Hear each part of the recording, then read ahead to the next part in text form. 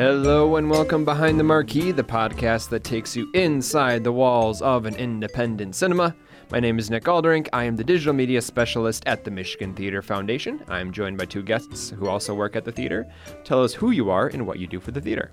I am Sarah Erlewine. I am the marketing manager and kind of anything they need me to be at the Michigan Theater. Kind of the way we all are. Right, exactly. Hi, my name is Mackenzie Peacock, and I am the conference manager for the Art House Convergence. Perfect. Thank you both for being here. For coming back, you both have been on a few episodes now. You know their voices. We are going to be talking about a little film that that just opened at the State Theater called 8th Grade. 8th Grade was the opening night film at Cinetopia, and we were lucky enough to have Bo Burnham join us for a Q&A afterwards. Both of you were there for that, right? Yeah, it was great. Well, actually, I was backstage helping Bo Burnham get backstage, but yes, we were there. Yeah, I got to take him in through the trash alley to get to the stage. What did you think of that? Well, I think he was totally fine with it. I think his publicist maybe was not stoked about it. But yeah, he wanted to get in, and his options were either to walk by like 1,000 people waiting outside, or we had a party going on in the theater. Mm-hmm. So basically every entrance you had to walk through big crowds. Hundreds and hundreds of people, and he had to get up to we were having a press conference at the front. And I said, well, we do have a side door. It is next to 3 dumpsters. It is not a beautiful alley. It smells like trash, but it's the fastest way in. And he was like, yeah, sure, great, let's do it. And as we're walking in, I was like, are you sure? Are you sure? Are you sure? And he's like, yeah, this is great. And his publicist was like, maybe not next time we. Yeah, she was not happy. Don't do that. But I was very explicit that we were going to be walking through trash. So you got that's to see behind the marquee. Okay, yeah, and that's Bo the truth. Bo Burnham got the true behind the marquee. Behind experience. the marquee is a trash alley. Now you all know. If any listeners out there would like to see the trash alley, please reach out to us. You can choose to go behind the marquee. It is open to the public. So just a beautiful view of the Sava's cook smoking. It's great. Right, and right next to Tropical Smoothie Cafe. Right, you won't miss it, really. Oh yeah, it's great. And it is now complete with 1 extra dumpster. Hey, thanks, City of Ann Arbor. Things are progressing. Thank you, City of Ann Arbor. And he is a giant of a man, too. Oh, my God. He's very tall. I'm a very short person, and he was oppressively tall. Well, especially because I feel I'm not used to seeing him with other people, because I've been a fan of his comedy for a decade or something, and it was always just him at his piano in his parents' attic or him doing stand-up on a stage. Right. Without context, he doesn't seem as tall. And I've seen him in person on stage before. I saw him at Royal Oak a couple years ago. But still, there's nothing. Maybe he has extra tall stools or something. I don't know. It never struck me that he was like a crazy tall person until I was standing next to him, and I was like, oh wow. Yeah. And Mackenzie, you're not. I'm 5'10". Yeah. In height. And appropriately enough, at least for me, and I don't know what age you were when he became popular. For me, it was just that 7th and 8th grade time. Yeah. And yeah. I was going to say, I'm a year younger than you, so I think it was about the same time. Yeah, it was a very appropriate time to be introduced to Bo Burnham. And because his comedy was pretty edgy. Yeah, very edgy. And at least for me watching, I was like, have to make sure the audio is turned down a little bit while I'm watching it at home, because my mom's going to turn the corner. What are you listening to? Well, and it was also like humor that a 15-year-old would like, too. Yeah. It was a lot of like sex jokes and like pretty raunchy, and like him trying to push his own limits, I think, of like what he could talk about.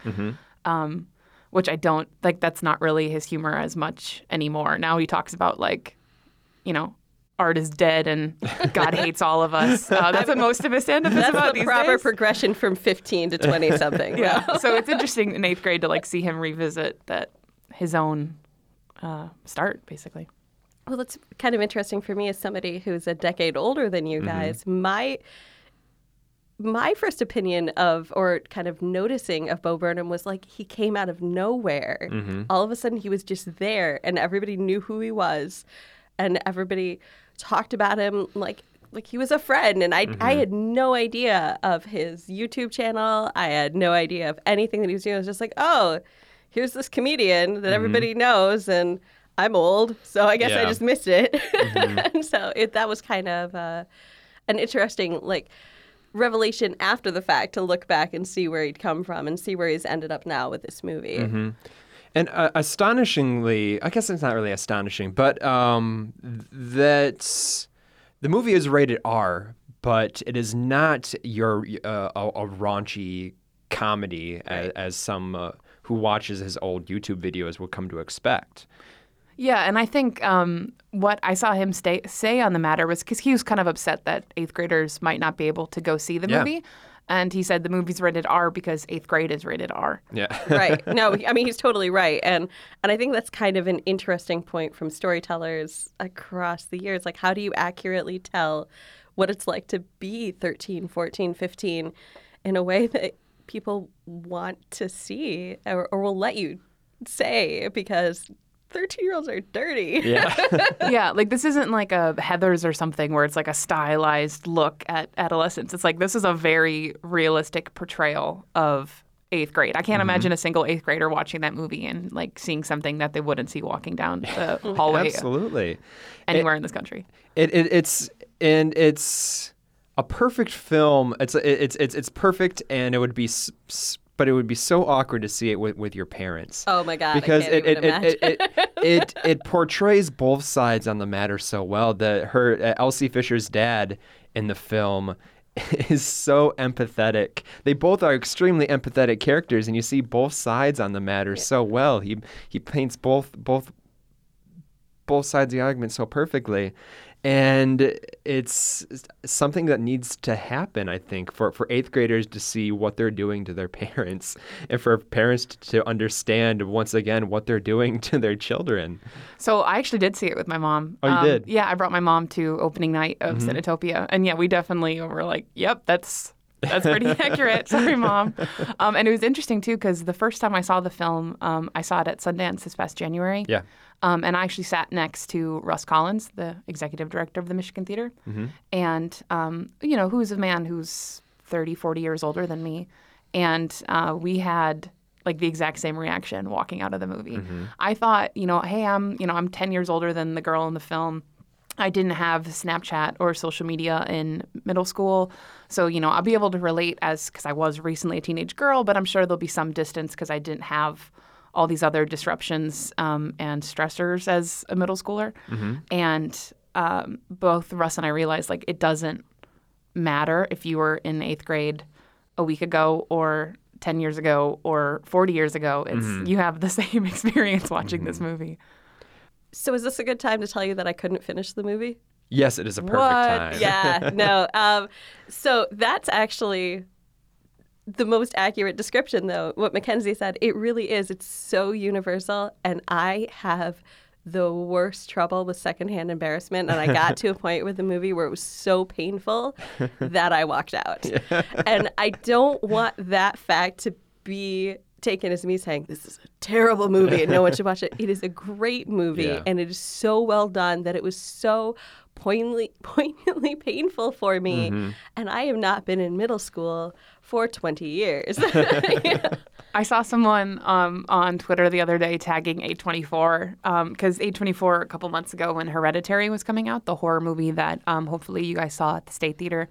And to promote it, A24 did this thing with Alamo Drafthouse where they hooked up heart rate monitors to the audience. Right. And then showed the graph of you can see all the spikes throughout the movie. And then basically the last third of the movie, it's just like everyone's heart rate's at like heart attack level, like the whole audience.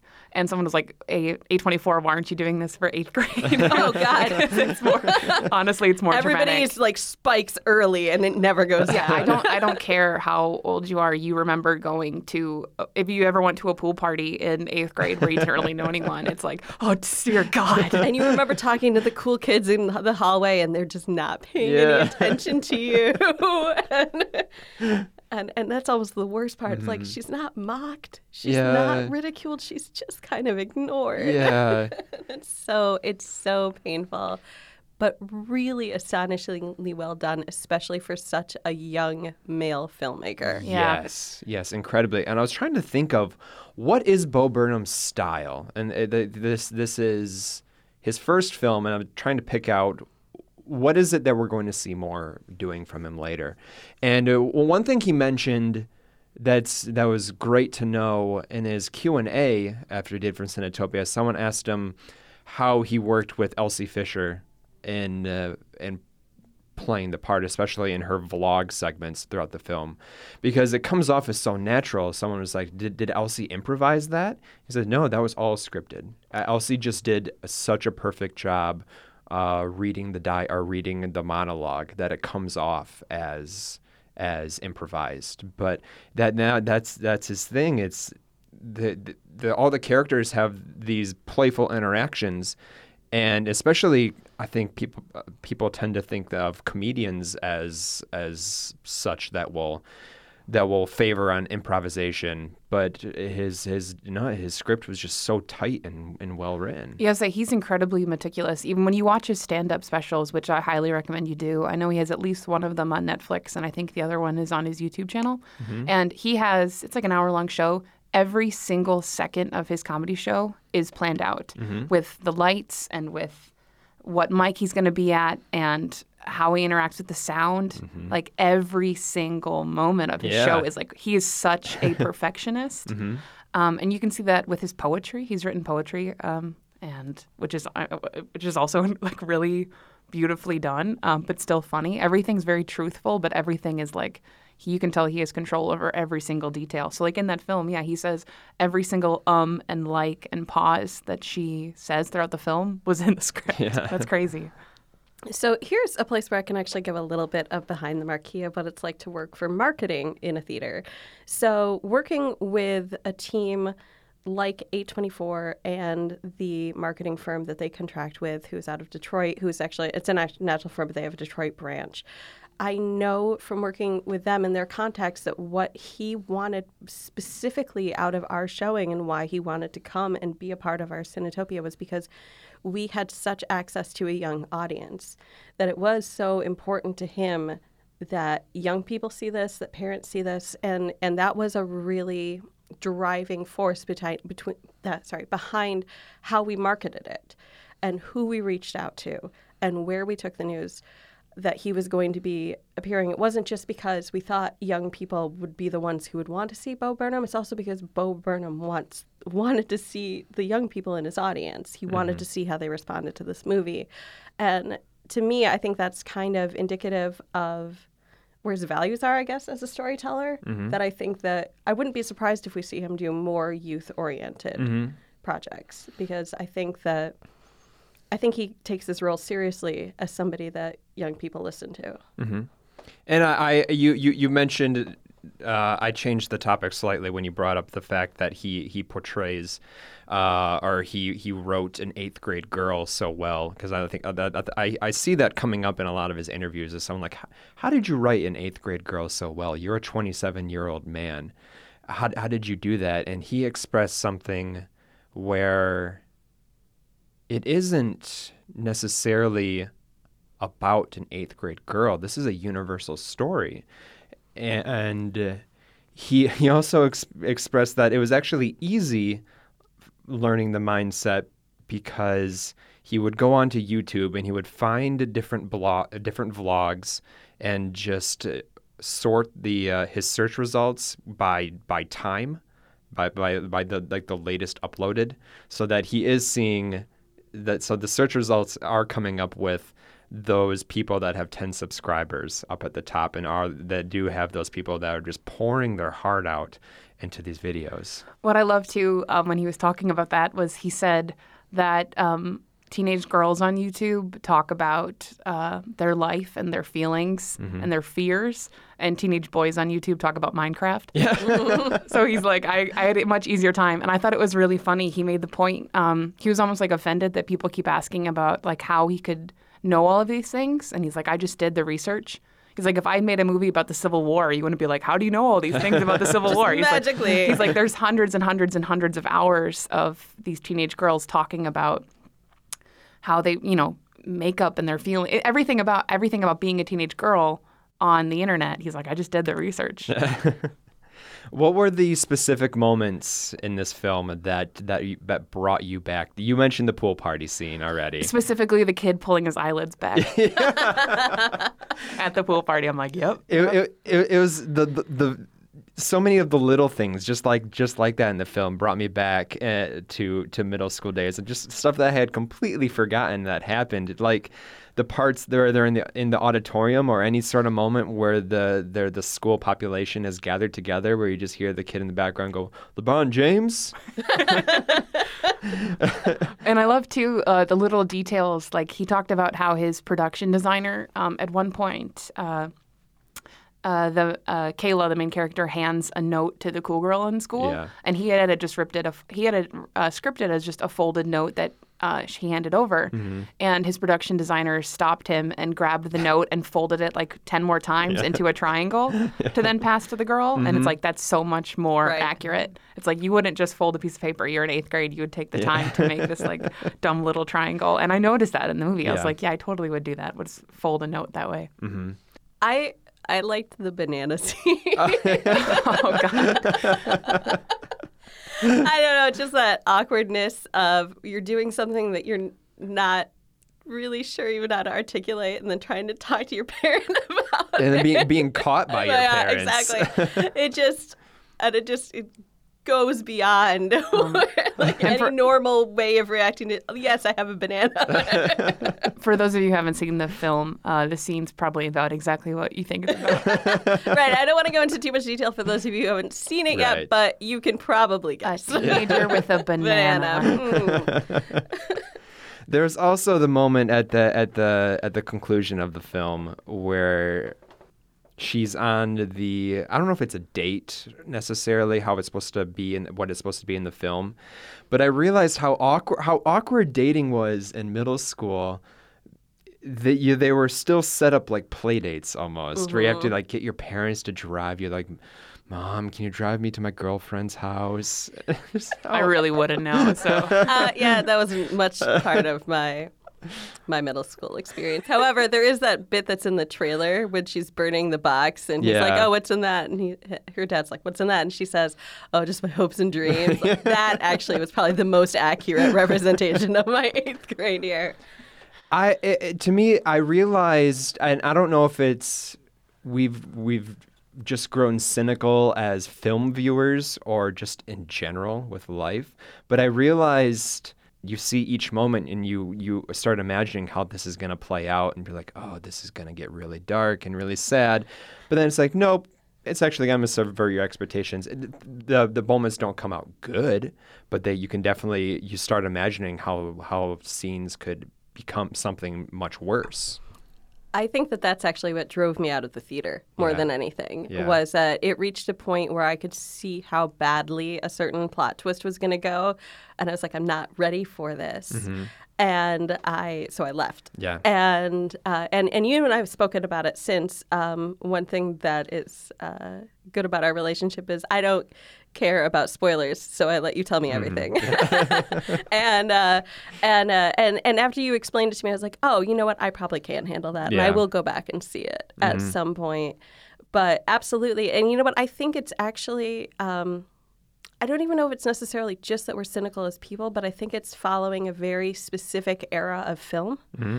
If you look back at movies that came out in like the late 90s and the early 2000s, and there were a lot of things like, what one was I just talking about? Magnolia or Happiness or those kind of films where it always went to the worst place. Yeah. And sometimes it went beyond the worst place that you thought that it could go. And there were a lot of movies that delved really into the darkest parts of humanity. And I think some of that, I mean, I could get really philosophical here for you about how I think that was very representative of the era when we felt safer. And I don't think we feel as safe now. And now we're getting these kinder movies, which I think is nice. Yeah, all I want to do anymore is watch Paddington 2. That's it. I mean, and you look at what's been doing well at our theater, it's been the stuff that makes people feel good. Yeah. And he expressed that while he was making the film, it was his idea that this film was going to come out in Hillary's America, and that didn't happen. And he thought it was going to be. He was concerned about it as the film was being released. But I think it's the exact opposite. This film is exactly for the era that we're in right now. So let's talk about our 8th grade selves for a bit, real quickly before we move on. We're gonna age ourselves a little bit here. You're going to be able to figure out exactly how old all of us are. What were the films that you were seeing in 8th grade? Yeah. Whether they were new or whether that these were your favorite movies that you were watching in 8th grade. My 8th grade year was actually really interesting. It's the year my grandmother died. Oh. And so I spent a lot of time with my older cousins, and I got introduced to a lot of things that I maybe wasn't personally ready for. Rocky Horror Picture Show, that's the first time I saw that. And I saw Fire Walk with Me, actually, which we were just talking about before we started recording. And things like that were fairly heavy and kind of contextualized with going through that grieving process for me. But, in preparation for talking about this, I kind of looked back at what else was coming out that year. The stuff that maybe doesn't stick out to me in context as having been an 8th grade movie. But one of my favorite movies of all time actually came out that year, which is I Love You to Death. It's Kevin Kline and Tracy Ullman and Keanu Reeves, River Phoenix. What? Oh my God! You guys have never seen this movie? I've never heard of it. Oh no, it's Keanu so great. and Kevin Kline are like my two biggest Yeah, crushes. so basically Kevin Kline is a cheating, philandering husband, and Tracy Ullman decides to kill him, and so she hires Keanu Reeves and River Phoenix to do it, and they totally botch it up. And he survives, and they shoot it they've shot him in the head, but they gave him sleeping pills. I don't know. It's so. Can we play it at the theater? I actually used to try to convince Brian to play it because I think it's so good. I think it's a hilarious movie, and I could watch that movie anytime. All right. I have very clear memories in 8th grade of films that I saw theatrically. Like when you asked me that question, I looked it up, and I remember going to see Happy Feet opening night for the sole. I mean, Happy Feet's a fine movie, but the only reason why I went to see it was because Warner Brothers announced that they were going to be premiering the trailer for Harry Potter: Order of the Phoenix before the film. So we showed up at a 9:00 showing or something at the Brighton MJR. Shout out to the Brighton MJR. I went there every week growing up, and it was a huge crowd of high schoolers and middle schoolers. And as soon as the Warner Brothers logo showed up for the Harry Potter trailer, the whole audience just freaked out, everyone cheering. And I was like, oh, okay, cool. All of us are just here because we really want to see the Harry Potter trailer. Because that was before, they weren't put up online or anything. Right. So that was, if you wanted to see the trailer, you had to go see Happy Feet. And a timely movie I also remember seeing in 8th grade was Mission Impossible 3. And my best friend and I went, I think it was like a Saturday matinee, and we dressed up in all black and wore black sunglasses and sang the music to ourselves, and we're like sneaking around the Brighton MJR, again, shout out. And I just remember like glares from like the 17-year-olds getting paid minimum wage to sell popcorn who are just like, who the hell are these middle schoolers who are just having a great time? Yeah, that was when films started becoming events, I think, for teenagers. As long as you could get a ride to the theater, you could go to the theater by yourself with your friends, maybe it was an experience just to be out of the house and be by yourself and be independent. Yeah, absolutely. That was when I started going to like midnight screenings. Yeah, me going too. to the midnight of Revenge of the Sith was a really big deal for me in 8th grade. Yeah, that was 6th grade. That was 6th grade for me, wasn't it? It was 8th grade for me. Then it must have been 7th for me. Mm-hmm.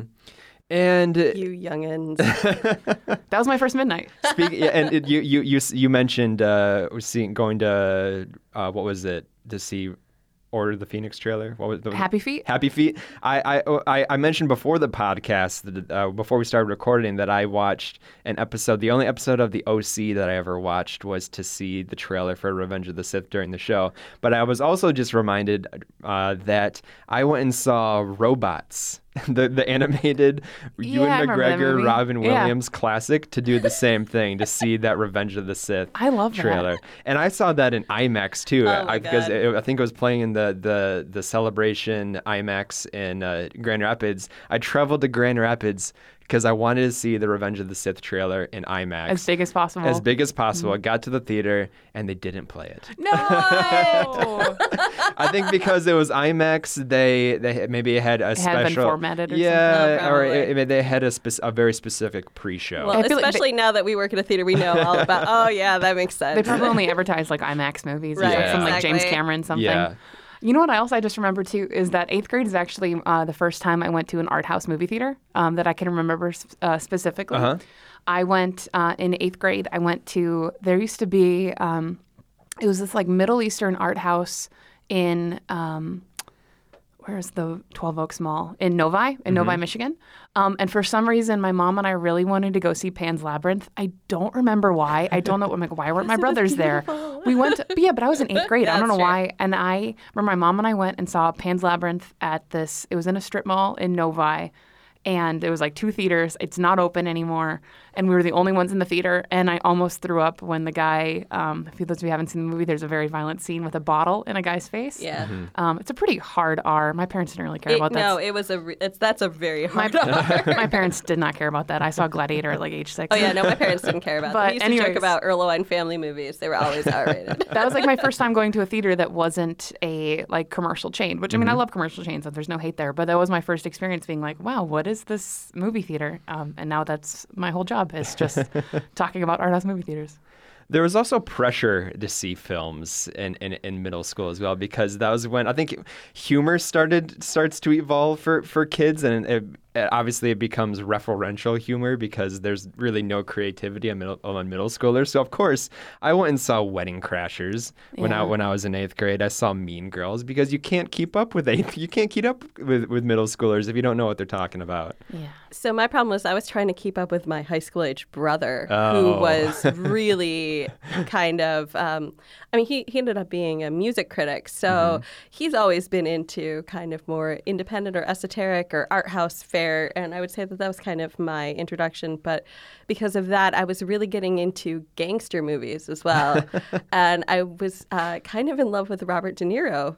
And that was the one time, so I was joking earlier about the Erlewine family movies. That was the one time my mom put down her foot and said there were 2 movies that I could not watch. I could not watch Taxi Driver, and I could not watch Raging Bull. And to this day, I've still never seen Raging Bull. Really? And apparently, I saw Taxi Driver, but I saw it after I was recovering from surgery, and I only know I saw it because I posted about it on Facebook. So all right, let's start wrapping this up a little bit here. By the way, I'm going to be posting the Q&A that Bo Burnham did for Cinetopia on Monday. Oh, I'm going to cool. release the audio of that for a bonus podcast. That's great. That was really, really It was- nicely done and well received by the audience at the time. Some great questions Yeah. were asked during his Q&A as well. Especially by 8th graders. It was kind of fun. Yes. He like called out, he's like, are there any actual 8th graders in the audience? And then he took questions from them, which I just remember the one kid said, so why did you make this movie? He's like, oh, cool. Great question. And I hope that you're listening to this after you've seen the movie. I should have posted a spoiler warning at the top of the episode. I don't think we said much. We've No. done pretty good. I mean, No. a lot of the stuff we've referenced you can see in the trailer or just kind of a Yeah, I was general trying not sense. to say Right. anything that I thought people hadn't seen in the trailer. But definitely see the film and then listen to his Q&A afterward, because there are a lot of specific questions about the film that he brings up in the Q&A. And I hope that you go see the film at the State before you listen to that episode. So before we wrap things up here, we're going to get to our last segment called our Movie Magic Moments of the Week. This is the moment in the episode where we talk about something that we've seen recently that reminded us why we love movies and why we enjoy working at an independent cinema. So Sarah, why don't you start things off? Okay, so I'm actually going to talk about 2 movies. Yeah, absolutely. All right. And they are both currently playing at the State Theater. Ooh. I'm going to talk about Sorry to Bother You and Blind Spotting. Both of which I think are competing for audiences right now, and they shouldn't because Yes. they are so different. It's really easy to look at the stuff they have in common, which is that they're sort of modern takes on a racial discussion set against the backdrop of Oakland, California, and the gentrifying nature of the city and the way things are changing.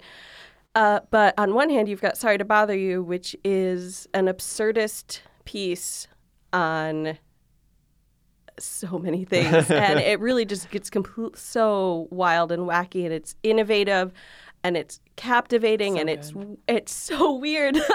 Like, I don't know, but it is. It's so good, and I would highly recommend it. And I think that in some ways that's sort of overshadowing Blind Spotting because it came out first, and it's so eye-catching. You know, it's bright. It's got these really interesting conceits of using white actors for the black actors' voices for different sequences. And Blind Spotting's a more straightforward movie, but they describe it as a buddy comedy, which I find really interesting because, certainly if you've seen the trailer, you know that there's a lot of dark, heavy stuff that happens in it. We actually have to say something about that because I just heard that Rafael Casal, who's one of the writers in the Stars, he said in an interview that it's a buddy comedy, but that's not allowed to be a buddy comedy. Yep. And that people kept seizing the quote that it was just a buddy comedy, and now he's like, no. Yeah, no. It wants to be a buddy comedy, but it's not allowed to be a buddy comedy. And because what it is buddy comedies are usually taken out of the real world and put into kind of this expectation where things can be goofy and fun and light, and this isn't taken out of that. It's got some real world significance. But I think the best thing about Blind Spotting to me is the rhythm of the movie. It has like a real beat that travels through it, and it escalates. And the fact that they're both spoken word artists and hip hop artists, like they really have a great sense of how to kind of build this tension and release it. And I think it's great, and I think that more people should see it. And so I just wanted to take this moment to do a plug for Blind Spotting. Yeah, it was a big hit at Cinetopia as well. And David and Raphael joined us for a Q&A after the screening in Detroit too. And yeah, everybody who I talked to afterwards, after we saw it, it was really well received. It seems to be one that's hard to get people into the theaters for, but once they're in it, they love it. Yeah. So I also have two movies that I couldn't decide between, and I definitely do not need to talk about these movies. But I had the absolute joyous pleasure last week of seeing Mamma Mia, Here We Go Again. I don't know why Mamma Mia, Here We Go Again, and Mission Impossible Fallout. Yeah. And easily two of the most enjoyable experiences I've had in the theater in months. Oh my God, both those movies are just the reason why I love going to cinema. Mamma Mia, Here We Go Again. Oh my God. It's so good. It's just like allow yourself to feel joy. And if you feel like it's not for you, we should watch the Peter Rosenthal Onion review. Because he'll rip you apart as to why you don't allow yourself to enjoy life and perfectly fine pieces of art that bring people joy. And then here, Mission Impossible, I love those movies. I've always loved those movies. Tom Cruise, as weird as he is, which that's a great conversation to have. He's, I don't know, am I going to say he's our greatest movie star? I might. That's a whole nother podcast episode. If you would do a Tom Cruise episode, oh my God. Can we do a Tom Cruise episode? Okay. I just told you I watched Eyes Wide Shut last night. I love Tom Cruise. Yeah, I have a lot to say about Tom Cruise. But anyways, that movie, you're strapped in to watch the impossible. You watch him literally shatter his ankle for your enjoyment. He broke his ankle filming. Really? Yeah, he jumps from a building to another building in London. And he actually does this because that's his like pride and joy is actually doing. He does all of his own stunts, and he shattered his ankle against the building and got up and continued running. And that's the take they used in the movie. And so you see Tom Cruise shatter his ankle. Mm-hmm. Yeah, he gets up and he's limping as he continues to run, but he continues to run because he's Tom Cruise. I'm sorry, I'm swearing. I get really excited about Tom Cruise. He hangs out of helicopters. He jumps from 20,000 feet. Which I saw. I'm going to get into this too much, but I love that movie. And movie pass or not, you should go see Mission Impossible Fallout. Oh, see, that's a whole other podcast too. We can follow up on our last conversation about movie pass. I'm leaving it on a. Come back soon. Here's a cliffhanger, just like Tom Cruise hanging off a cliff, which he does in this movie, by the way. He does climb up a cliff again. So my movie magic moment last week, I was exploring the Westgate branch of the Ann Arbor District Library, and I picked up a copy of Logan because I've never seen it. Oh man, I love it. And as I popped it in, I realized it came with a version called Logan Noir. What? Yeah, the black and white. The black and white version. Yeah. And it was spectacular. Like the movie itself is it is very good. It was nominated for best screenplay. So the movie itself is very good, but the black and white version is so stunning. Yeah. And it's Oh, you've convinced me now. I have to go see this. have you seen it already? No, I haven't. No. It's incredible. I know. It's one of those ones that I meant to, and it's just got away from Yeah, me. any version you watch. And it was very refreshing for this genre that I think is playing itself out a little bit, the superhero genre.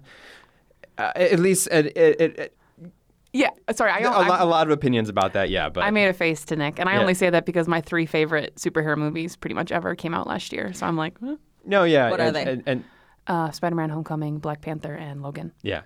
Oh, see, I haven't seen Logan, but I'd agree with the first two, and then Thor Ragnarok, which I've Thor spoken about. Ragnarok. I've And spoken Wonder about Woman. on this There's- podcast before. My love for Thor Ragnarok. About Thor Ragnarok.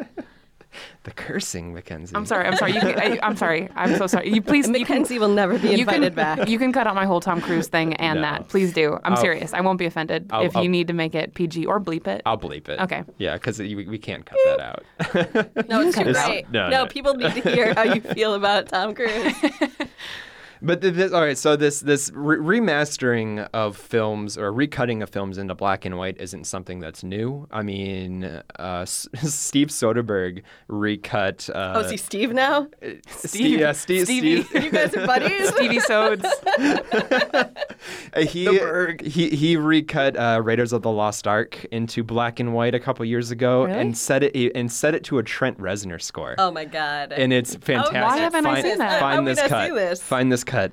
And then George Miller did the same for Mad Max Fury Road. Yeah. Which was another One of my spectacular. favorite movies of all time. And that worked really well. And it too. worked really well because you see the inspirations of the director and the cinematographer so clearly. You see where they're coming from. You see what films that they're evoking in their style, and you definitely see the mastery of framing a scene in black and white so clearly. You see the intentions of creating a mise-en-scene, and like you put it in black and white, and you see what they want the lighting to Yeah. say to the filmmaker. Like in Steve Soderbergh's recut of Indiana Jones, it's you see Indiana Jones and he's walking into the beginning in the temple. He sees that idol, and the idol just pops. Oh. It's so brightly lit, and it just the scene just triangulates itself around this idol. And it's so beautiful, and you see the intention of the filmmaker. Like, we want you to see this. This is important. This is magnificent. And you can look on the director, James Mangold, on his Instagram. You can just see his favorite frames from Logan. And there's this really beautiful shot of Stephen Merchant's character, and he's standing in an open doorway, and he's just like looking down as the light just pours on top of him, and it just have this like "What hath God wrought?" Oh wow. view to That it. sounds amazing. And it's so beautiful. And then there's this another shot of Logan. He's standing in front of a house, and you just see the moonlight is so evident as it pours on him, and the light of the house and as his backlight, and Logan is just in black. It's you can't see the film any other way, in my opinion. I smell a film series here. Yes. I would Oh my love- God, I would yes. love to do that. You heard it Okay. here, folks. This is yeah, your first check time back hearing it. check back in the spring when we finally get a chance to get it all together. Mm-hmm. And we can do it with we can make our own with Happy Feet. Yeah. Happy Feet in black and white. Can we make our 8th grade movies in black and white? So Logan, I would suggest you find it. I think it's on all the Blu-ray copies. Go check it out from the library, like I did.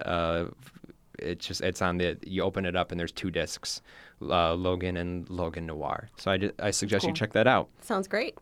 So that's about all the time we have. I'd like to thank the Ann Arbor District Library for coming in, or for letting us come in and take up their space for the last 45 minutes. We couldn't do this without their support. Thank you both for coming here again. No, thank you for having Thank us. you thank you. for giving me your 45 minutes of time. Leave us a review on iTunes. This is how other people are going to listen to the podcast. Give us a review. Send me your movie magic moments. I would love to hear more from you. I'd also love to hear if you guys ever end up watching anything that we recommend Yes. here. Like, Yes. if you end up checking out this Logo Noir, let us know. And if you don't feel like posting on social media, just email me. I'll throw out my email right now. It's naldrink, NALDERINK @mishtheater.org. Send me your emails. Tell me what you're thinking. I would love to hear from you, from anyone who's for anyone who's listening. Yeah. And we're gonna be back in a couple weeks in your feed, so check us out. And thank you for joining us behind the marquee.